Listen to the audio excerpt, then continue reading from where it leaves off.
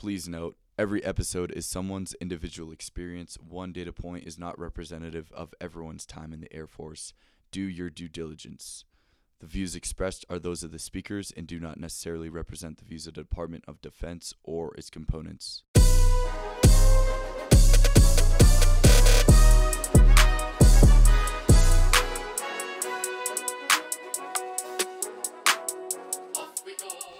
Welcome to another episode of the AFSC series, a part of the For the Zoomies podcast, and I'm your host, Andrew Cormier. Today's guest is a 2005 Air Force Academy graduate who went on to fly the U-28. He has been deployed 12 times throughout various areas of responsibility in the Middle East, accumulating just about 2,700 combat flight hours. He was hand-selected to take part in the first weapons instructor course class for the U-28A and held the qualifications of evaluator pilot and weapons officer in that platform. He is currently a mathematics instructor at the Air Force Academy. Ladies and gentlemen, Lieutenant Colonel Phil Miller. Thanks for having me. We were talking a little bit about this before, but you are the third U-28 pilot to be on this show. But to not be too redundant, we are going to be diving into something a little bit more cadet-oriented of decision-making and kind of learning about life rather than the U-28 specifically. Obviously, we're going to tie some stories in about it as well. But I guess to jump right into it, can you give some background about what brought you to the academy? Sure. So I grew up with a stepbrother in Northern California, and probably back 2000, I'll go back even further, 1999. I didn't know anything about the Air Force Academy. What I know now is I was the second guy to go from my high school in Northern California here. I knew I wanted to fly, but I didn't know how to get there. So the academy wasn't on the radar. And then junior year, through a family friend who was a one-star Air Force general, he said, "You got to apply." And I'm like, okay, sure. So I applied to the Air Force Academy. I didn't apply to any of the other service academies. USC and a handful of programs. Under really the premise of I wanted to fly.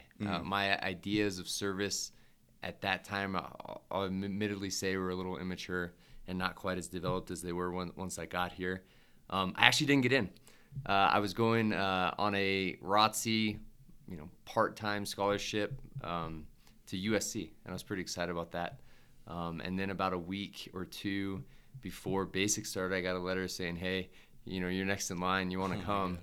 And it's funny, like I didn't even think about it. I just I got on a plane with my dad and came out here and hopped on the bus like everyone does, and then 4 years went by. And I stuck with my dream of being an aviator and was lucky enough to get a pilot spot. But I found myself here, and I have a fond memory being a firstie out there. I watched y'all march in today from my window here, and I remember sitting there probably April timeframe, senior year, marching in, probably somewhere in the front of the formation as a flight commander or something. I don't remember, but just thinking like, wow, I can't believe four years went by that fast. So you'll be there soon. Can't come soon enough.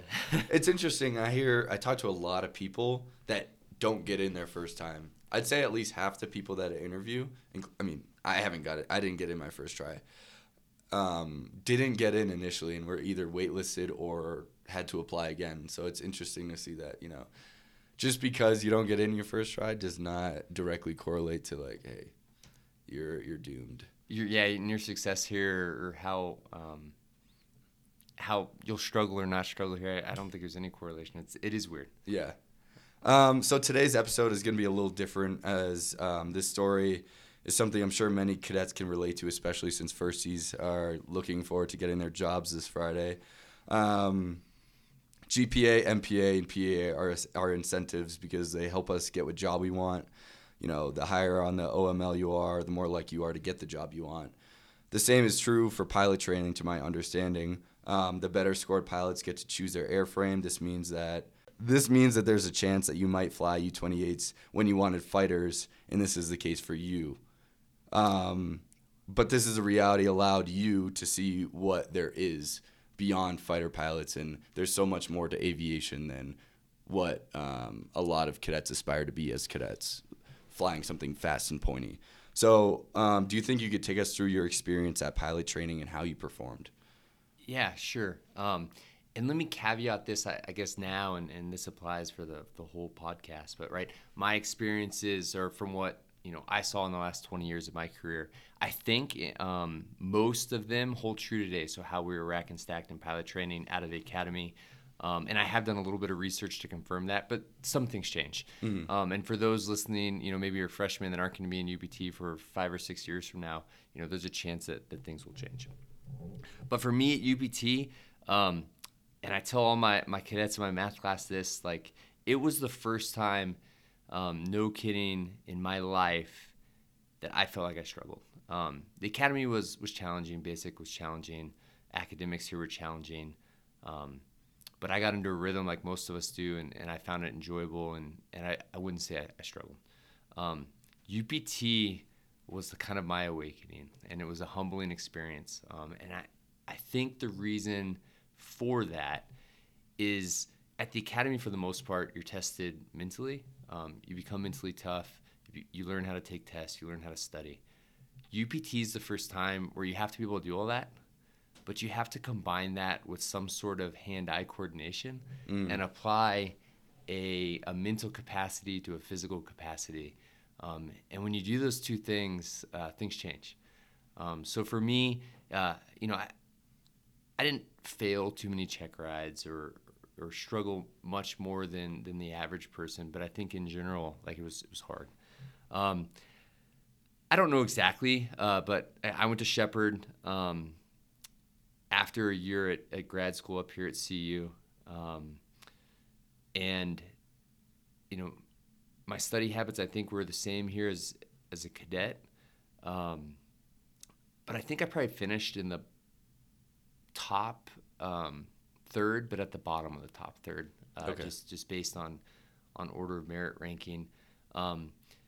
I struggled through a few check rides with a bunch of downgrades. At the time at Shepherd, when I left the academy in 2005, Shepherd was the place that you wanted to go to get a fighter. If you struggled more than average, you might get a bomber, but you were pretty much guaranteed a fighter if you made it through. And of course, at the time, like many cadets, I wanted to be a fighter pilot. And so I went there thinking that. Based on how I finished, I assumed I was going to get a fighter, arrogantly probably, out of UBT. About a week before our drop night, and at the time it was rank order of merit. Put in your dream sheet. We're going to go to the first guy in the order of merit, and if he has an F-22 and an F-22 is available, you get an F-22. And we go down the list like that.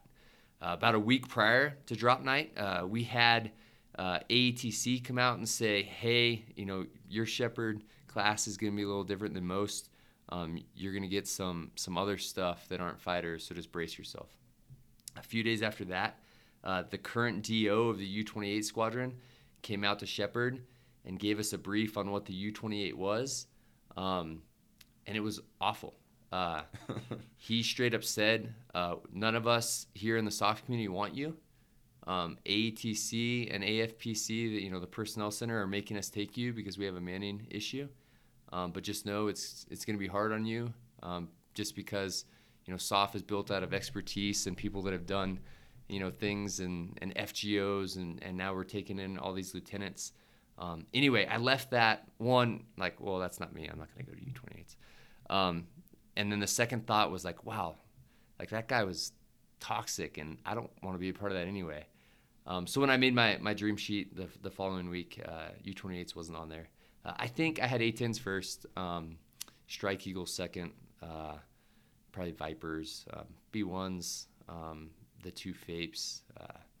F-22s was told to us that, like, hey, unless you're like the magic guy or gal that can do everything here, you're not going to get F-22s, which changed a few years later. But anyway, that was that. I kind of brushed it off like, oh, glad I'm not going to go work for that guy. A week later, drop night comes around, and that morning, our AMT, sort of like our senior captain who's in charge of the flight, came in and said, hey, I got bad news, but a lot of you are going to this U-28 thing. And drop night came around, and sure enough, my name came up, and I was going to Hurlburt Field to fly U-28s, and I was bummed. And I took down the stats, but we had 18 people in our class, And about 6 of those 18 were either foreigners that knew what they were flying or guards people. So we had like 1 guard A-10, I think 2 guard F-16s.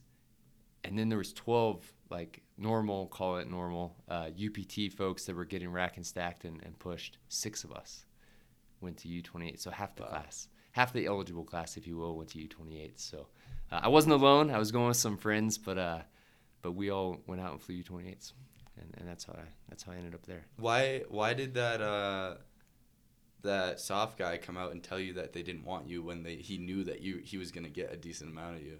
Like, I feel like that's a kind of shitty introduction. I don't know. So I maintained a relationship. I'm not going to use his name. He ended up being a general officer. And many years later, I worked a couple echelons below him as a major when he was a general. And we were having a beer, and he actually unprovoked apologized for that. He goes, "Yeah, I made a lot of mistakes when I was younger, and that was one of them, and that wasn't cool." Mm-hmm. And I was like, "Wow, man, that's awesome!" Yeah, like it's exactly what someone like me at that position in my career wanted to hear. But I don't know, and quite frankly, based on that conversation, at least over a beer with him, I don't think he knew either. He probably thought he was being cool or doing something right by the community, but what he didn't think about is how he was making. And maybe he didn't know how many of us were going. I don't know. But he didn't know how it was making us feel, and kind of tainting, right? Like tainting our perspective or biasing us against the community before we even got there. So it's stuck in my mind. Obviously, it's still in there, but I think it ended up all right. Okay. And SOF pilots before NJEP, your class, like you said, they don't prefer lieutenants. What was their previous source of pilots? So most of those communities, at least at the time, and again, I wasn't in the community yet, but looking back at my time in the SOF community, were coming from previous airflames. So maybe you drag some guys and gals out of KC-10s or B-2s. Our community of U-28s at the time, once I got there, and we had everything, I think, and it was kind of a claim to fame, if you will, but the community had everything except, I think, an F-22 pilot, which I promise they've had at this point, which was cool, right? That breadth of experience or different experiences really lends itself to building a well-rounded community. But that's how they typically pulled. They pulled, the gunships would pull from C-130 communities, right? So you already have a bunch of time and experience in a C-130, and now you're adding some guns on the side, and you're a more seasoned, experienced aircrew than an LT. And I think the SOF community at the time, let's call it back since 9/11, appreciated being able to do that. But then when the demand for SOF started growing in the 2005 to 2015 range, they didn't have the option to do it anymore. They had to pull manpower from somewhere, and the only answer was UPT. Okay. And I think there were other bases because I had captains and lieutenants in the community with me that were like the first class out of like Laughlin or Vance. But we were the first class to release U-28s out of Shepherd. So it wasn't new, but it was clear that the SOF community and the U-28 specifically was going to start getting a lot of LTs out of UPT, and I don't think the more seasoned aviators were super keen on that idea. Okay. Is that still ring true today? No. Okay, so they went back to the older model. I would argue, at least in my experiences 4 or 5 years ago, before I really kind of got outside of that bubble, it was commonplace to have folks from UPT, just like a normal squadron. Okay. At that point, yeah. Gotcha. On to weapons school. Sure. What was your experience in weapons school? Because I've talked to a whole bunch of different airframe pilots, including AFSCs. Like, I didn't know maintenance had. You could get a patch as a maintenance officer, participate in red flag events, that sort of thing. So where was the U-28's kind of position there? So let me say, like I caveated initially, my experience was probably different than it is now and different from most.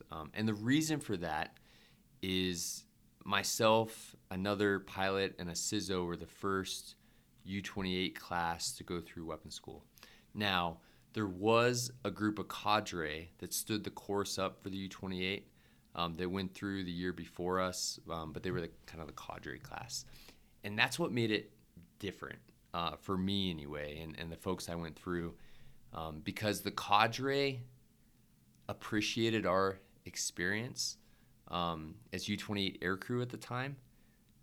And as opposed to some of the other weapons instructor course cadre and students, like they leaned on us to help build the course, and it was more of a teamwork kind of thing than them like hazing us. Okay. And just treating us like we were, nobody aviators.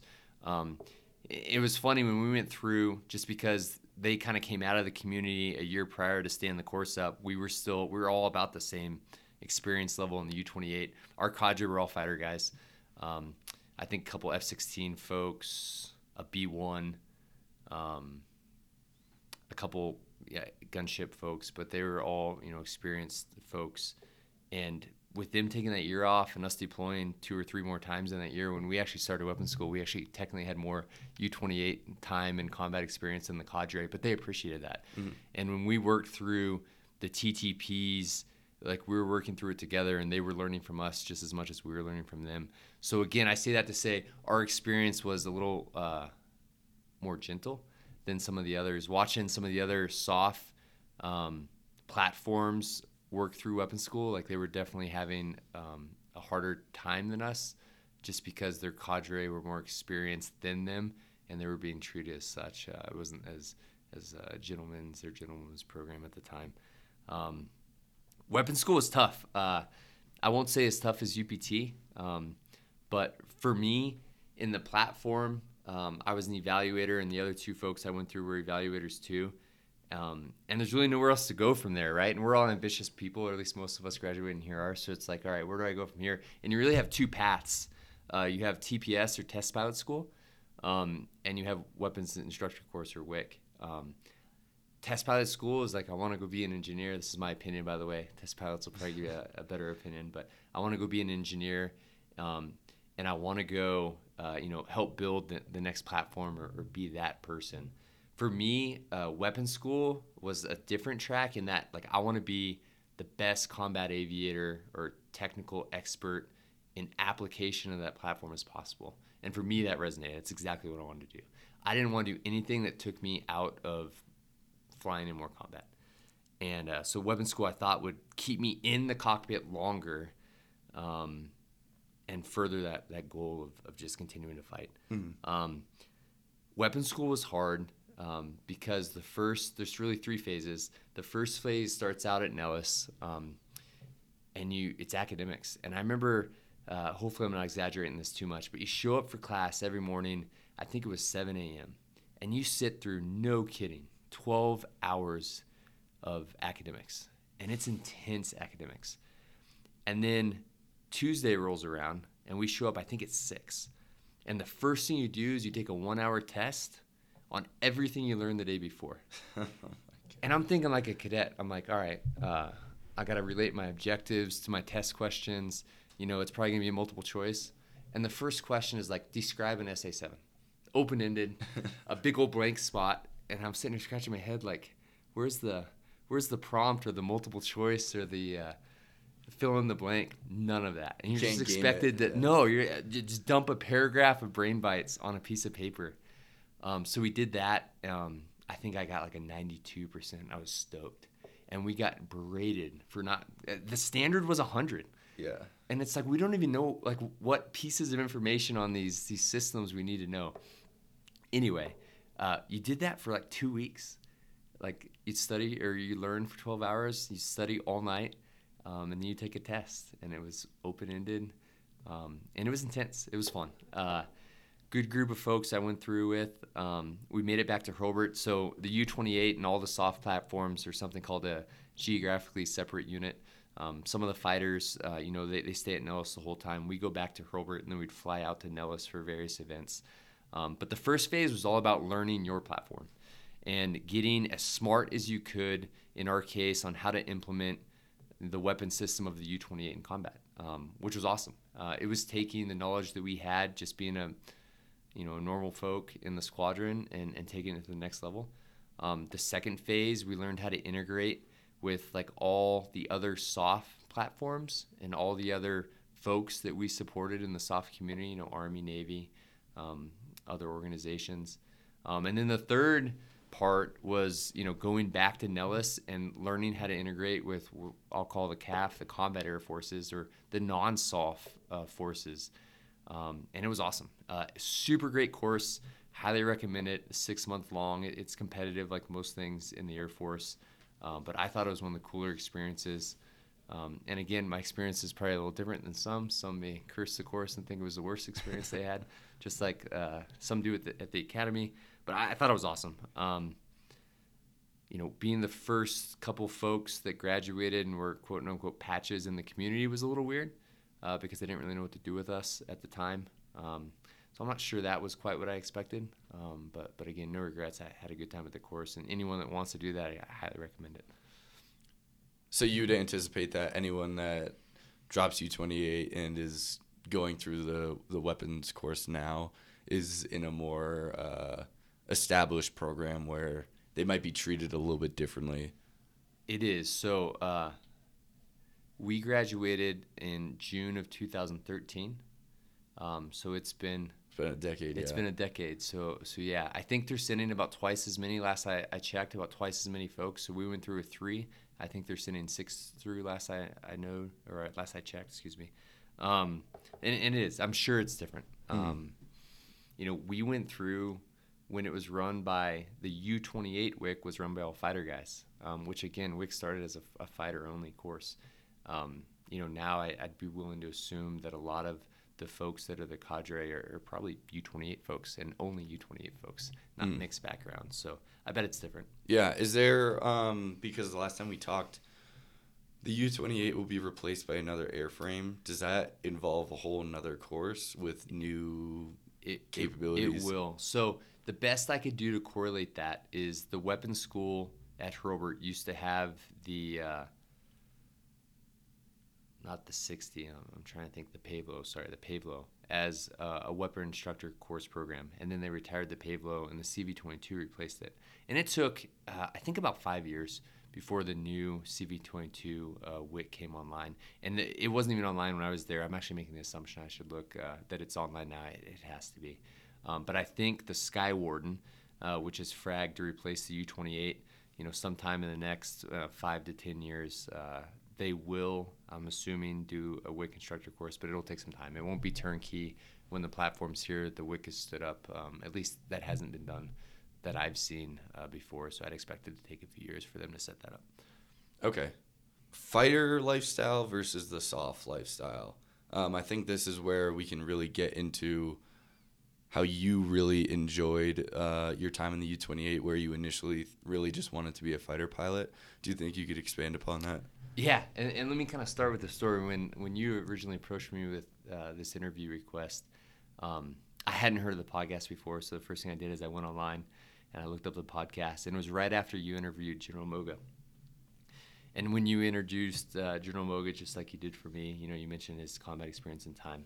And not to by any way belittle fighter pilots, but it's something that me and my buddies would always joke about in the years, just because of our experience, right? So maybe the arrogance in us, but as a SOF aviator, you fly a lot. And in general, it's a generality, but fighter guys fly less. I think if we look statistically, I think the statistics would back that up. But anytime I hear, and it's generational too, a little bit of luck and timing. I'll talk about that in a minute as well. But when you hear a bio, or me and my buddies, when we look up a bio and we see like 34 combat hours, back in the day, 20 years ago, that was awesome. I mean, you got to go to combat and fly in combat. That was cool. But just with 9/11 and like the last 2 decades, there was a lot of folks, fighters, non-fighters, SOF, mobility, flying in combat. And so I started thinking like, okay, how can I relate what I was hearing General Moga talk about? And then I looked back at some of the other podcasts too, and I'm like, oh, he's already interviewed a couple of U-28 folks, so no one really cares about what a U-28 does anymore. But how can I add value to that? And what started kind of as a joke of, poor General Moga only has a couple hundred combat hours, and I say that with a big smile on my face because that's awesome in a fighter. But that's what makes it different. The flying that General Moga or any fighter guy does in combat, no kidding, is probably awesome.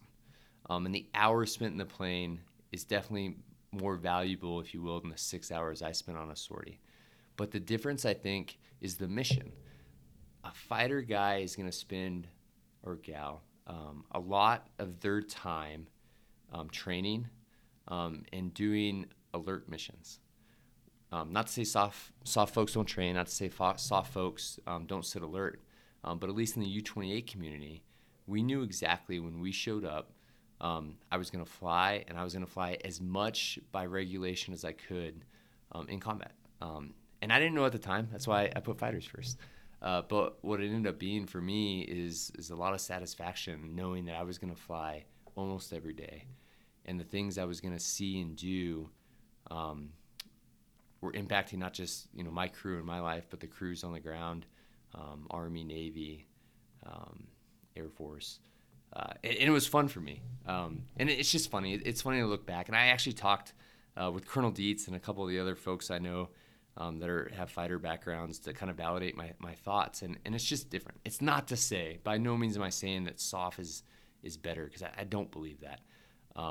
But I don't think a lot of cadets realize, that decision you make, it's really in UPT, to pick a platform.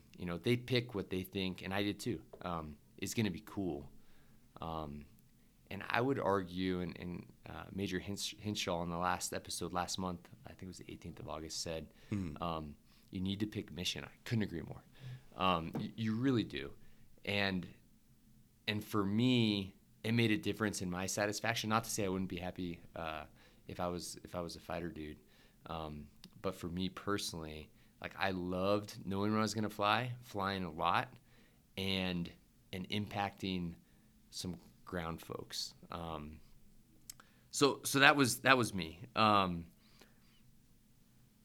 I don't have any regret with that. And let me go back real quick to luck and timing. I don't know what that looks like for your generation. There's still a CT fight. SOF is still putting out platforms to fight CT, but it's not what it was. It's not multiple global sites going out there and doing 24-hour orbits to affect some mission set. There was a time, I would say from about 2008 to 2018, so a decade there, where the SOF mission set, I'm not talking about the air SOF mission set, but the SOF mission set in general, the Green Berets, the SEALs, the folks doing the ground mission were the supported force. And we've heard that on the podcast a couple times. But all the fighters, all the SOF air assets were all supporting that ground scheme and maneuver. And it was awesome to be a SOF person in that fight. And again, awesome to be a fighter person building up combat time and supporting that fight as well. But I don't know if 10 years from now it's going to be like that. If we went to war with a big peer nation, SOF will have a role, but it won't be the role that it was against counterterrorism from 2001 to 2000, now 2023. So maybe, again, what mission set do you find sexy? And maybe the fighter mission set, and up there shooting big long-range missiles at other fast, pointy planes becomes the sexy mission set of your generation. And again, I'm not saying it wasn't in our generation either, but it kind of brings me into the idea of alert versus fragged missions, which I know we talked about. I had a lot of friends flying rescue helos. You see it, folks flying CONUS-based fighters that are doing, DV support missions. But you sit on the ramp in a nice, comfortable, air-conditioned container, hoping that the alarm goes off, you run out to your jet, and you have your 30 minutes of glory chasing down some Cessna, or shooting down some airliner that has some bad dudes on it to take it to the other side of the spectrum. But you're waiting. You're not flying. Versus the flip side, at least with my experience in SOF, of you come in, you're on a schedule for 5 days in a row, and you're bored, quite frankly. You're sitting in the plane bored, but you're flying. So it's more fun than sitting on the ground, in my opinion. And then maybe on one of those 5 sorties, something crazy happens, and you have a lot of fun, just like the fighter guys and gals would have in the fighter, intercepting the airliner. Not that incident was fun, but you always want to be part of those pointy missions, and some of those folks got to do that for sure. Hey, real quick, hope you're enjoying the episode. If you are, could you do me a favor and follow and leave a review on Spotify or Apple Podcasts, and also follow the show on Instagram at for.the.zoomies to see clips of upcoming episodes and stay engaged with the community. Thanks for your ongoing support. For cadets out there that are trying to pick the mission over the airframe, it begs the question of what supports the Pacific Ocean rather than the desert in the Middle East, and that I can sort tell you of thing. the U-28 does not support the Pacific Ocean.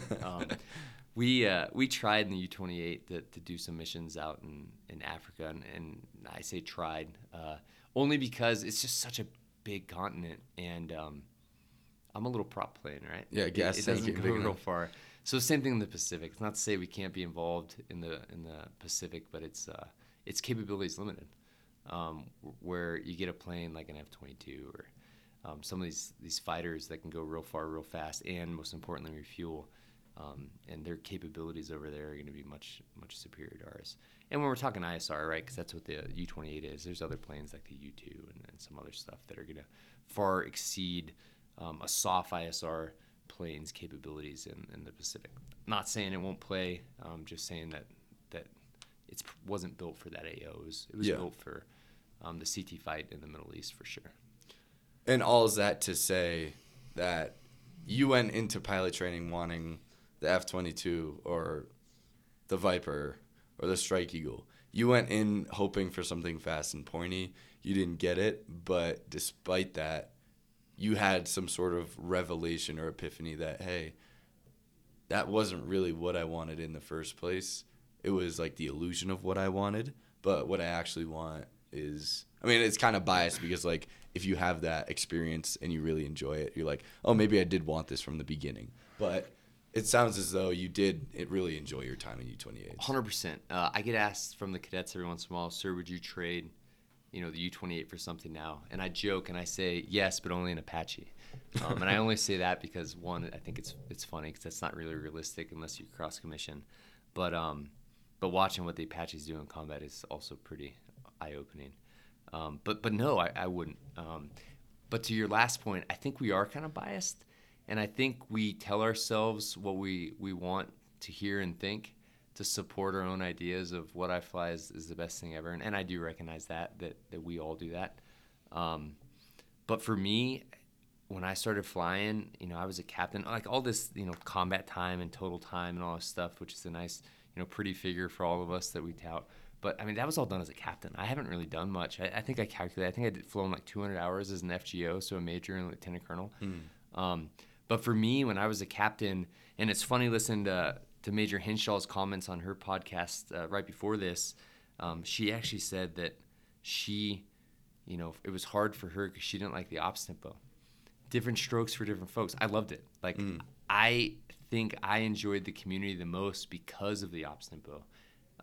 Now, I was single, no kids at the time, but I just wanted to deploy more and more and more. I never wanted to come home. I just was so addicted to the experiences in combat and the impact that we were having for the ground forces and to the the global mission. I don't know why. I'm even an action junkie, I'm not sure. But for me, it was fun, and that's all I wanted to do. But I 100% acknowledge that there was many in the community, and not just our community, but SOF community at large. I mean, that's the downside. It's really cool to fly a lot, but some folks don't like flying as much as others, and some people would rather be home. If you're a SOF person, you're going to be gone a lot. At the time, I liked it. I'm not convinced with 2 kids and a wife now I'd like it quite as much. But yeah, I mean, I guess relating it because you're a math teacher, I often use the term decision calculus.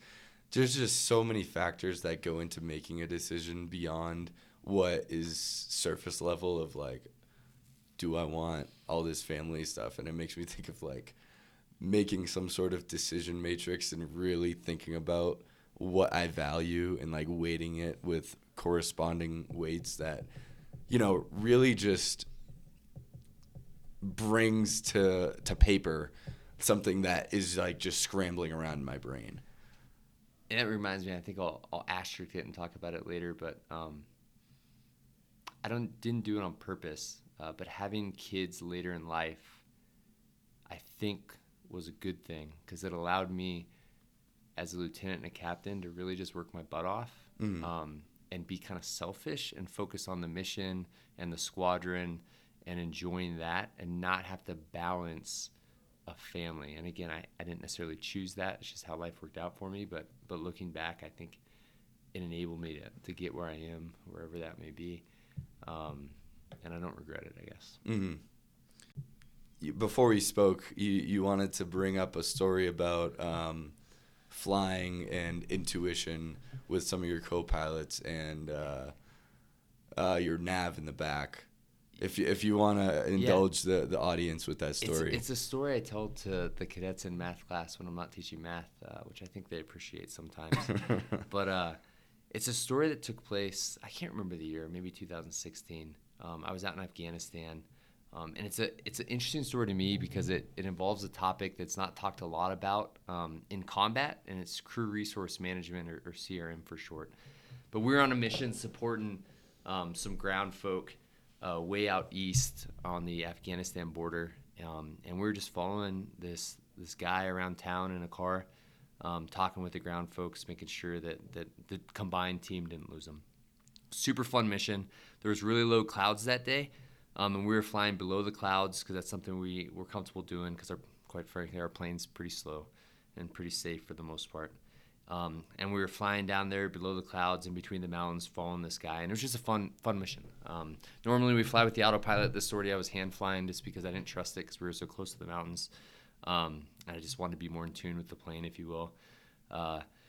We set a bingo. A bingo is the fuel you need to leave your objective area and get home with the minimum amount of gas required by regulation. And that day, we were going to fly all the way up to bingo because that's typically what we did. There wasn't a plane coming in behind us to backfill, so we were trying to give everything we had to the ground force. And about 10 minutes prior to us leaving station, on another fires radio we heard a ground team starting to take contact from some bad guys, and they were trying to get a hold of a two-ship of Vipers, which are above the clouds. And the Viper guys will hate me for saying this, but sometimes their radios don't always work the best. And they were having trouble just getting in contact with them. And one of the things we did in the U-28 is we'd relay radio calls. So we were able to get the ground team in touch with the two-ship of Vipers, and what the result of that conversation was the Vipers weren't going to be able to come down below the clouds to drop bombs on the bad guys and help the Eagles just because of how low the clouds were, which, again, we were already below at that point. So, of course, the ground team looked to us and said, hey, U-28 crew, what can you do to help? And they're like, can you do a low approach and punch flares? And I'm like, hey, that's not going to happen. We're too slow. We'll get shot up.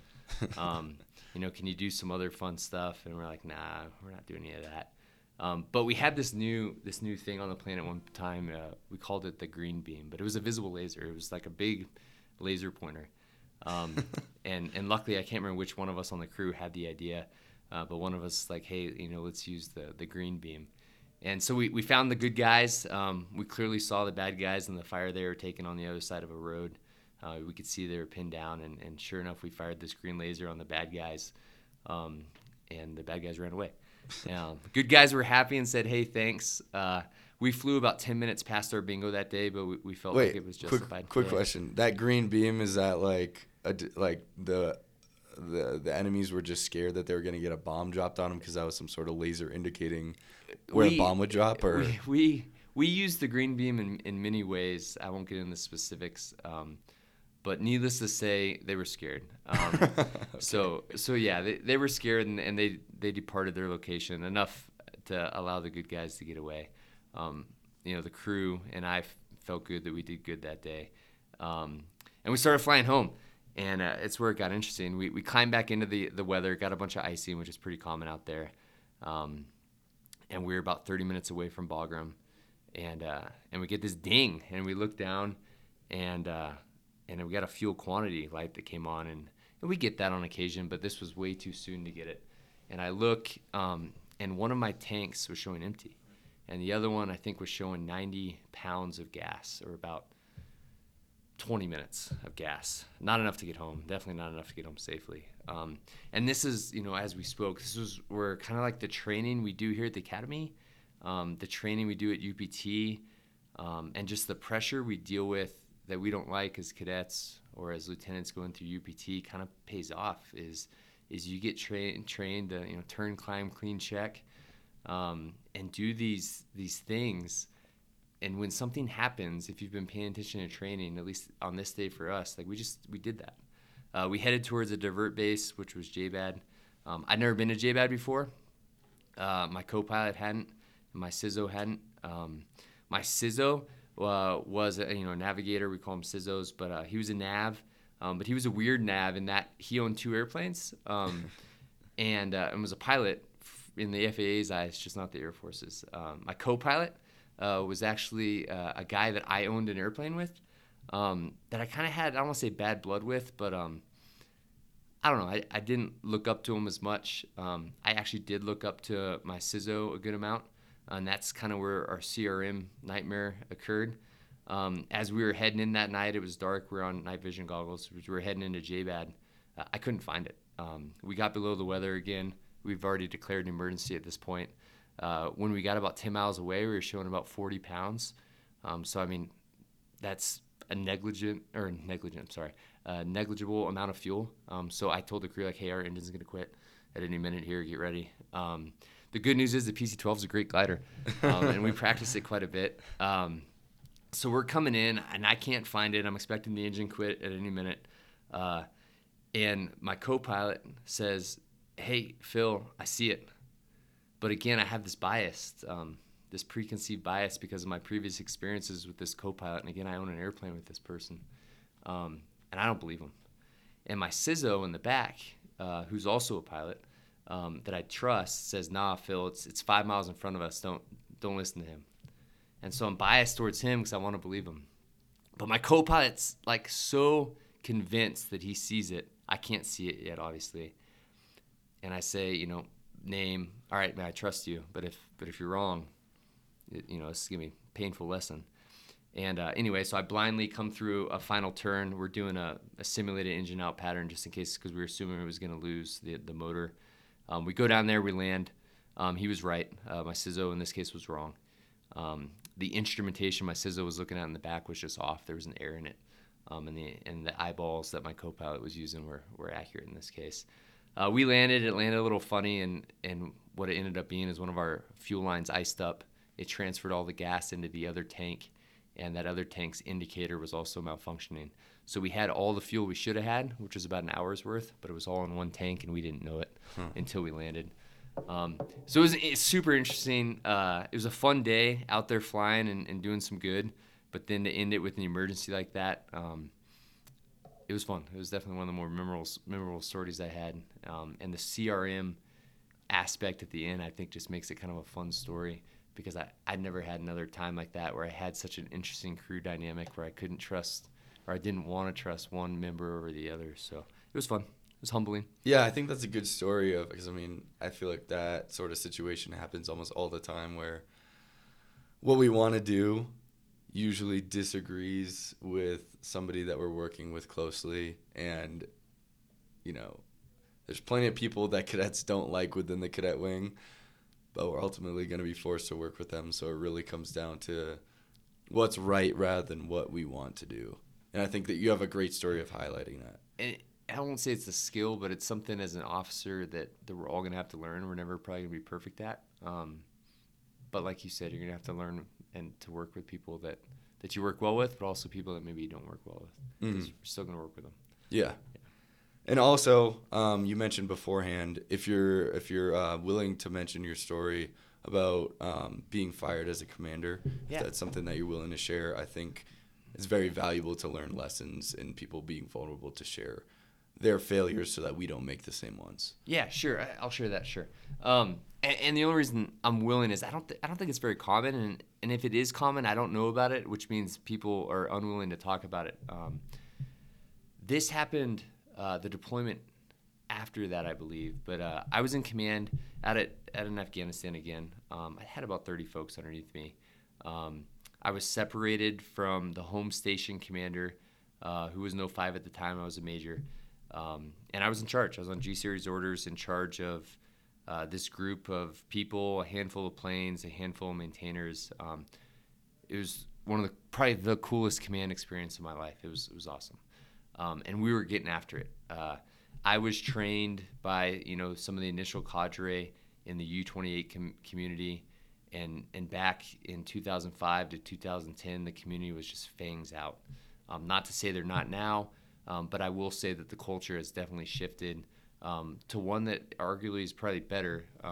We probably risked more than we needed to in the initial decade of the platform. And I think I won't say fell victim, but I fell into that trap on this deployment because now that I was in charge, I wanted to be like the old folks were and just leave it all on the line and do everything I could to support the ground crew. And that was kind of my weakness that ended up getting me in trouble at this point. So we were out there, we're doing great things. I think I was out there for about 2 months of a 3-month deployment.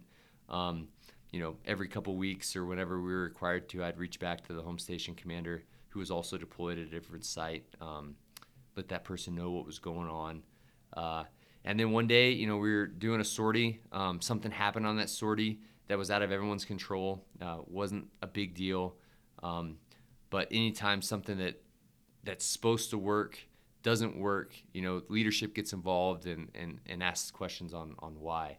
And on this particular sortie, the crew that was out doing the mission was flying low, lower than normal, because there was clouds and because the target we were going after, we wanted, and that brought some scrutiny to me and my leadership style. That at the time for me was fairly unwelcome, but looking back in hindsight, likely warranted, because why was I as the commander risking my crews being low? Again, not out of regulation low, but just lower than some would perceive as needed based on the mission we were doing. So bottom line, I couldn't really answer that mail. In my head, what I was thinking is, why not? We're doing the mission. Let's keep getting after it. And what I was failing to see at the time was, balancing that risk to force and risk to mission that, my boss ultimately was thinking about. So needless to say, the common phrase that I think you read in the papers and stuff is my boss at the time lost faith in my leadership abilities. So I got a nice plane ride home to the States, where I sat for a couple months reflecting on that.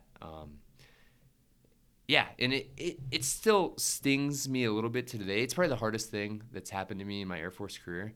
But here's the deal. I'm still here. I still pinned on 05. I actually still went to school after that incident. Did it affect my trajectory as an Air Force officer? I think so. But it wasn't detrimental. It probably didn't affect it that much. And the fact that I was there and had the opportunity to learn those hard lessons and still progress, I'm grateful for that. But it was a hard lesson to learn for sure.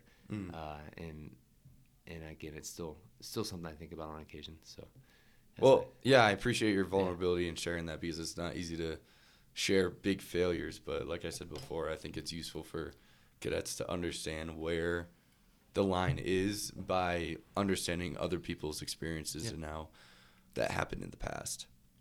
So by way of rounding out this episode, do you have any advice for cadets, something that's usually not heard by a lot of people or anyone that's kind of considering going down a similar path that you have? Yeah, I have 3, and some of them will even tie back into what we've talked to. But the first advice I'd say is, when you graduate here and you're a second lieutenant, work your butt off. Your focus, if you're an aviator, should be on flying, being the best pilot, nav, etc. that you can be. Do that. Focus on that. Yes, you're going to have additional jobs like SNACO, but be a master at your craft first. What that's going to do is number 2, keep as many doors open as possible. And working your butt off early on, I think, does that for you. in the Air Force or any service, you're going to be limited on things you can control anyway. That's just part of the service, and that's not a bad thing. But when you do have opportunities, what you want to be able to do is say yes to them, and you're going to be able to keep those doors open and say yes by working your butt off, if that makes sense. Any questions on that? No, that makes sense. And then the third one I kind of hit, or you teased out of me going in. If you can, in your life, if you can wait and, get married, have kids a little bit later, I think it allows you to work your butt off as a lieutenant a little more. Not saying in any way that you can't be married and have kids and work your butt off as a lieutenant, but it allows you to be a little more selfish and take care of your goals versus having to balance a family. Again, it worked for me. Some people might be miserable doing that and want a family day one, 100% get it. But again, it also allows you to keep those doors open a little bit later. And you don't have to say no to deployment because you want to be home for a birthday, because there's no birthdays to worry about. But yeah, again, that might not resonate with some, but some it may, as some advice there. But work your butt off. It's a fun ride as an LT. I miss it a little bit at times. So. Yeah, it is kind of weird as a 25er, like 2-dig, seeing classmates of mine getting engaged right now. It's like, holy crap, life is moving fast. Which, and again, I feel kind of bad mentioning that, but your classmates, they're likely getting engaged, I'm guessing, to other academy folks. They're going to understand. They're going to be able to empathize. So there's a balance there, right? If you're marrying someone who is going to have the same experiences as you and have to make the same sacrifices for deployments and stuff, they're going to get it. Yeah. It's when you're taking more risk by marrying someone that doesn't understand exactly what a deployment is. Not to say it happens all the time. You can 100% do it. It's just more challenging sometimes. Yeah. At least what I saw. So, again, I'm not saying one's better than the other. I have no regrets having a 3 and a 5-year-old and not having to worry a whole bunch about deploying right now. Although I miss deploying sitting here at my desk. Reminiscing on it. Yeah. Well, it was great talking to you. Before we log off, I do have to give a shout out to Dean Park. He was a dually in my squadron last year who connected me with you and told me to interview you. And good work, team. I do not regret it at all, so thank you. He passed his math class. Yeah. Well, sir, thanks for coming on. And do you mind if I refer any cadets to you that have questions about U-28 or just lifestyle? I'd encourage it and love to talk. What's your room number? 6188. Up in the math department. Thank you, sir.